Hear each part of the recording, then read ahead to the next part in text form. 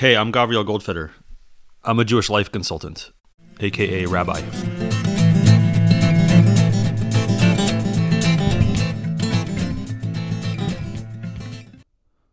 Vayhi hayom, and it was on a certain day. Vahaya bricha be'ezim medina. There was an exodus, a running away, a fleeing in some particular country. Uvarchu kulam, and everyone ran away. V'derech brichatam, and on the way of their running away, of their fleeing, avru derech eze ya'ar, they passed by way of a certain forest. V'avdu sham zachar unikeva, and they lost there a boy and a girl. Echad avad zachar, one family lost a boy, ve'echad avad nekeva, and one family lost a girl. V'adayin hayu banim ktanim, and they were still young, small children. Bnei arba v'hei shanim, 4 and 5 years old. V'lo haya lehem ma le'echol, and they had nothing to eat. This is the same story that we've been reading until now. The one that started with a king who wished to bestow the throne onto his son while he was still alive. And he had a party. And at the height of the celebration, he told this son that the son would lose the throne. And we saw what happened. The son took the throne and became involved with and even overly concerned with the pursuit of chokhmas, of wisdoms, and we saw how this tilted the kingdom into heresy. And we saw that the king's son, who is now the king, remembered himself from time to time and came back to himself, and then fell back again into wisdoms, and then remembered himself. And now this. We have simply no idea how these stories are related, or whether these stories are related. We simply find ourselves suddenly in the midst of an escape, a fleeing. Something's wrong. The citizens of this country have to run away.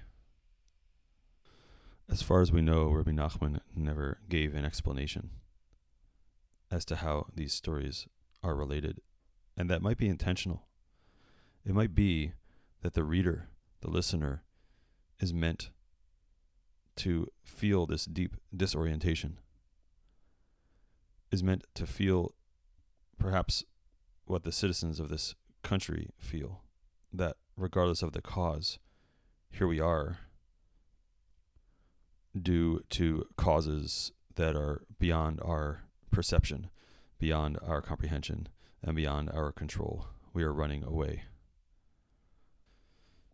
And there's a deep truth in this, that so often we find ourselves very deeply affected by factors and by events that are beyond what we can see or know, and certainly beyond what we can control.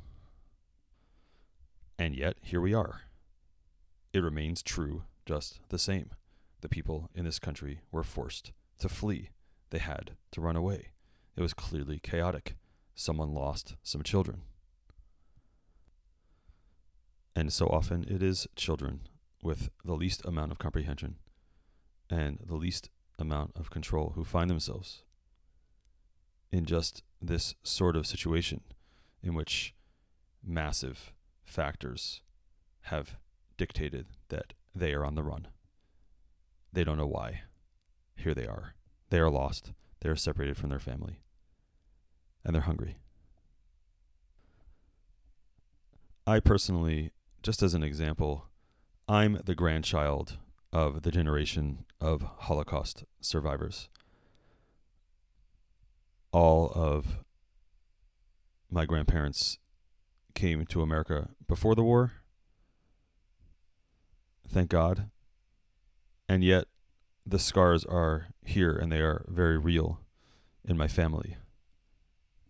The aspects of how our family dealt with things like food and money, I was only later able to identify as being relatively expected, predictable attitudes of families of survivors of the Holocaust generation.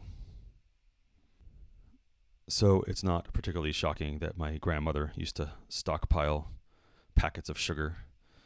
It's not particularly surprising that my mother was unwilling or unable to make purchases of objects that she really wanted and instead favored buying less good or lower quality objects because they were less expensive.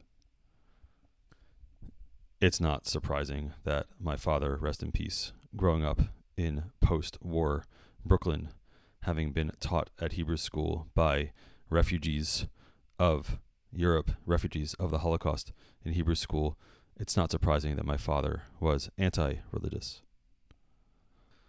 Really, none of this is surprising. This is how a national trauma filters through generations, and we hope that it sorts itself out by the 5th generation. We hope that my children, or at least their children, will have normal, healthy relationships to the things that I have mildly unhealthy relationships to, and those very things are the ones that my parents have and had very unhealthy and imbalanced relationships to, which are the very things that their parents had very, very unhealthy and imbalanced relationships to. But this is the way of things. When I was 4 and 5 years old, living in a world in which my parents and their attitudes around food and money and religion were very much and very directly affecting my life and affecting the way that I was taught to interact with money and food and religion. I couldn't possibly have been aware of the cause. I just knew the reality that was at hand, and I accepted it as normal. This is the way it is. Is this fleeing somehow the result of the king's son's inability to tear himself away from his obsession with wisdoms long enough to build a military that would be capable of defending his country? Who knows? And does it matter? Here we are. It is what it is. And now the question is, what will anyone do about it? What will happen? How will these kids left behind, alone, hungry, in the forest, what will happen? Who will take care of them? The question seems to be less about will we get lost? Will we find ourselves disoriented? Will we find ourselves unmoored?